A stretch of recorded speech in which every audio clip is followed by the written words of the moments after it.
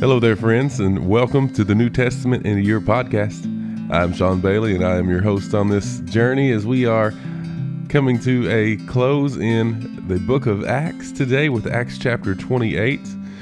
For the past month, we've been reading Acts, and we're wrapping up this amazing story of the growth of the church.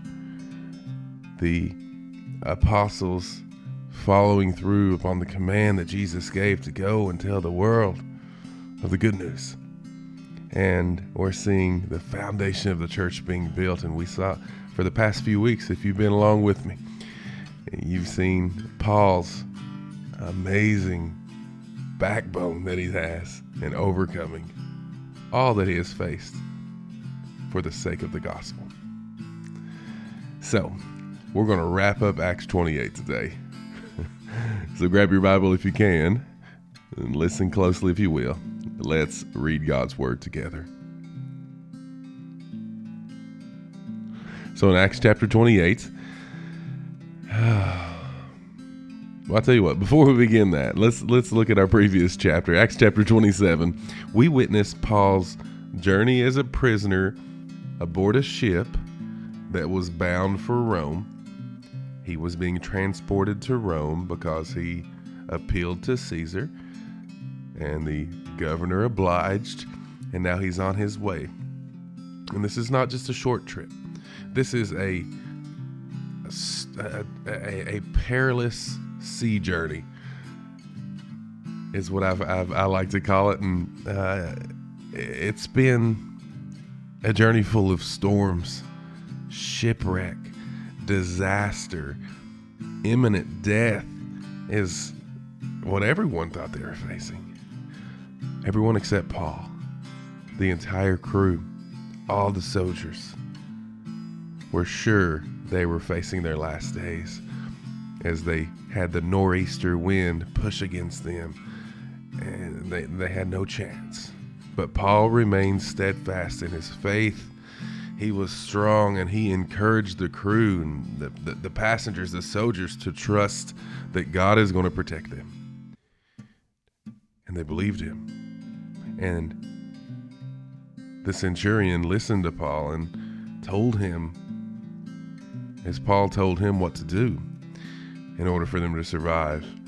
The chapter ends with the ship running aground on the island of Malta, where Paul and his companions swim ashore or float ashore upon the sea wreckage or the ship wreckage, and they are welcomed by the natives of Malta.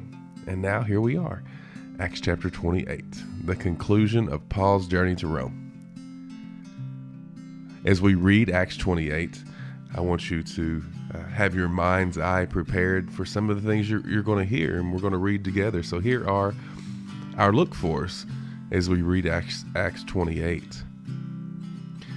Notice how Paul is received in Rome. The people are going to respond to Paul's arrival. Notice the interactions between Paul and the Jewish community, and pay attention to Paul's attitude and the way he interacts and engages with the locals there. Watch how Paul continues to preach and teach, and he continues his ministry in Rome. He knew that God was calling him there. He continued to teach even in chains as he was imprisoned, awaiting to be tried before Caesar. Watch how Paul shares the gospel to both Jews and Gentiles. And then finally pay attention to these references or even allusions to the Old Testament prophecies. There are connections between Paul's experiences and the fulfillment of God's promises. It's pretty amazing how this wraps up. I love Acts 28, and it's a bit bittersweet. One of my favorite reads in the scripture. I had the opportunity to preach through the entire book of Acts. It was a long, long journey, but one of the most beneficial for me spiritually to dig into the Word. And I hope it is as you as well. So let's read this together. We're going to begin in verse 1 of Acts 28. And as we always do, we'll read the entire chapter going all the way to verse 31. And we will be closing up our reading through Acts 28 and starting a brand new book tomorrow. Here we go. Acts 28, verse 1. Once safely ashore, we then learned that the island was called Malta. The local people showed us extraordinary kindness. They lit a fire and took us all in, since it was raining and cold. As Paul gathered a bundle of brushwood and put it on the fire, a viper came out because of the heat, and it fastened itself on his hand. Well, when the local people saw the snake hanging from his hand, they said to one another, "This man, no doubt, is a murderer. Even though he escaped the sea, justice has not allowed him to live." But he shook the snake off into the fire and suffered no harm. They expected that he would begin to swell up or suddenly drop dead. After they waited a long time and saw nothing unusual happen to him, they changed their minds, and then they said that he was God. Verse 7. Now in the area around the place was an estate belonging to the leading man of the island. His name was Publius, who welcomed us and entertained us hospitably for 3 days. Publius' father was in bed suffering from fever and dysentery. Well, Paul went to him, and praying and laying his hands on him, he healed him. After this, the rest of those on the island who had diseases also came and were healed. So they heaped many honors on us, and when we sailed, they gave us what we needed. After 3 months, we set sail in an Alexandrian ship that had wintered at the island, with the twin gods as its figurehead. Putting in at Syracuse, we stayed 3 days. From there, after making a circuit along the coast, we reached Rhegium. After one day, a south wind sprang up, and the second day, we came to Puteoli, where there we found brothers and sisters and were invited to stay a week with them. And so we came to Rome. Now, the brothers and sisters from there that had heard about us and had come to meet us as far as the Forum of Appius and the 3 taverns. When Paul saw them, he thanked God and took courage. When we entered Rome, Paul was allowed to live by himself with a soldier who guarded him. After 3 days, he called together the leaders of the Jews. When they had gathered, he said to them, "Brothers, although I have done nothing against our people or the customs of our ancestors, I was delivered as a prisoner from Jerusalem into the hands of the Romans. After they examined me, they wanted to release me, since there was no reason for the death penalty in my case. Because the Jews objected, I was compelled to appeal to Caesar, even though I had no charge to bring against my people. For this reason, I've asked to see you and speak to you. In fact, it is for the hope of Israel that I'm wearing this chain." He stops, and then the Jewish leaders respond to him. They say this: "We haven't received any letters about you from Judea. None of the brothers has come and reported or spoken anything evil about you. But we want to hear what your views are, since we know that people everywhere are speaking against this sect." Well, after arranging a day with him, many came to him at his lodging. From dawn to dusk, he expounded and testified about the kingdom of God. He tried to persuade them about Jesus from both the law of Moses and the prophets. Some were persuaded by what he said, but others did not believe. Disagreeing amongst themselves, they began to leave after Paul made one statement. Paul said, The Holy Spirit was right in saying your ancestors through the prophet Isaiah when he said, and then Paul quotes Isaiah. Paul says this, "Go to these people and say, you will always be listening, but never understanding. And you will always be looking, but never perceiving. For the hearts of these people have grown callous. Their ears are hard of hearing, and they have shut their eyes. Otherwise, they might see with their eyes and hear with their ears, understand with their heart, and turn, and I would heal them." He finishes quoting Isaiah, and then he says, "Therefore, let it be known to you that this salvation of God has been sent to the Gentiles. They will listen." Well, Paul stayed 2 whole years in his own rented house, and he welcomed all who visited him, proclaiming the kingdom of God and teaching about the Lord Jesus Christ with all boldness and without hindrance. And that is the end of Acts 28. Let's take a moment to reflect on how this closed up and came to an end, and let's talk about some takeaways from this chapter today.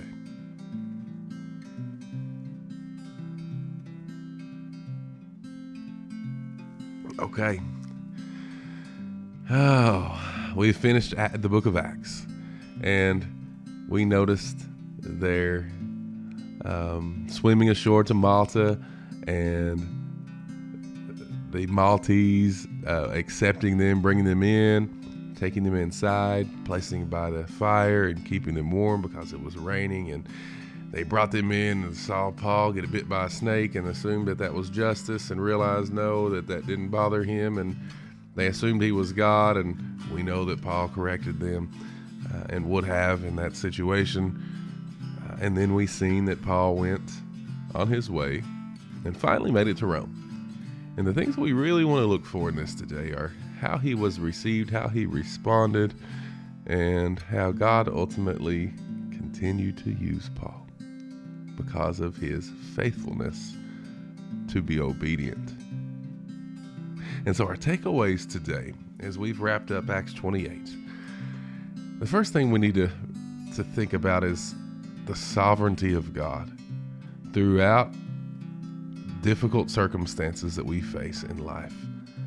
We have to know and trust that God is in control in the things that keep us up at night, and the things that have us in tears, cause us anxiety, cause us to worry, and the things that hurt us and the tragedies of life that we face. God's still in control. You see, despite facing the challenges, Paul remained confident. And we saw how much Paul was bold, how much he was blessed as a result, and how much God was glorified. As we go through our trials, remember that God's in control, and his plans will always prevail. So find strength and find peace in trusting that his unfailing love and his faithfulness, his great sovereignty will always win. Trust in that. Have courage.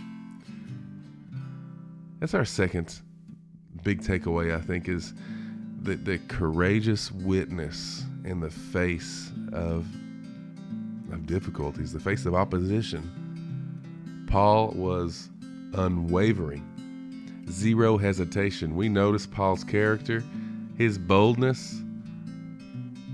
Mercy, if we could get a piece of that and let that grow inside of us.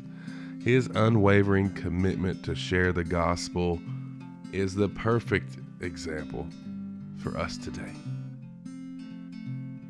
In the face of opposition, in the face of our trials, in the face of persecution, the face of the fear of man that we far too often cause us to bite our tongue instead of share his love. And by sharing the truth, we are called to boldly proclaim the truth of Jesus Christ. to boldly proclaim the truth. I want to underline bold, highlight that in our brains. To boldly proclaim calls for us to do more than to hope for the best. See, the Greek word for boldness is parousia. That means freedom and openness, especially in our speech.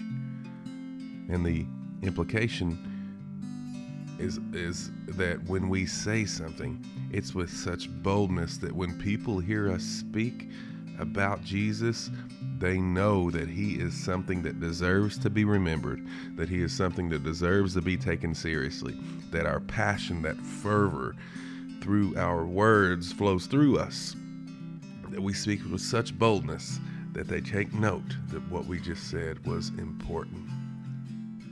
That's the boldness we should strive for. Just like Paul did, people took note and he began to change the world because God used him in sharing the gospel. And finally, our last takeaway is a takeaway not just from today's reading, but from the entire book of Acts. It's for us to remember the power of the Holy Spirit.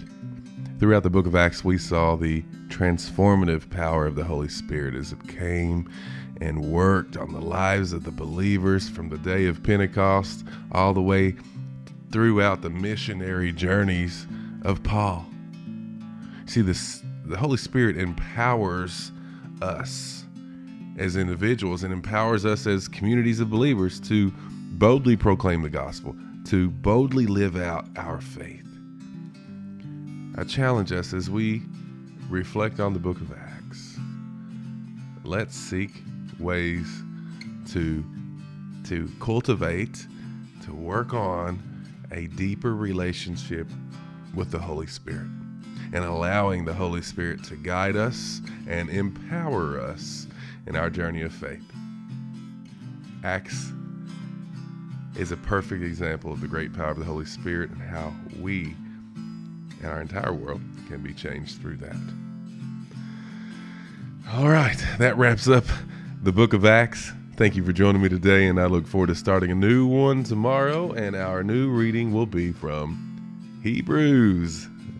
Oh, the letter to Hebrews. I love it. I'm looking forward to that as well. It's a practical application guide and reminds us of the superiority of Jesus Christ. Hebrews is powerful. I hope you join me in the next episode. But until then, may you be blessed, may your family be blessed, and may you strive to be a blessing to all those around you as a result. Have a great day.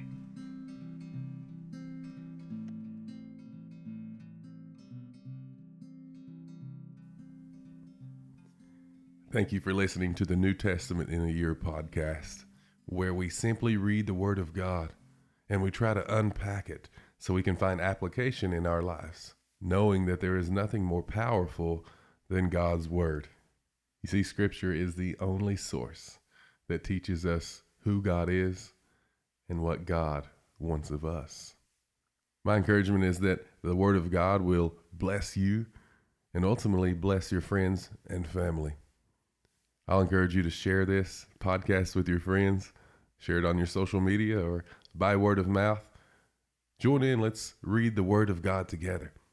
And through this, may God be glorified through our reading, listening, application, and understanding of His Word together.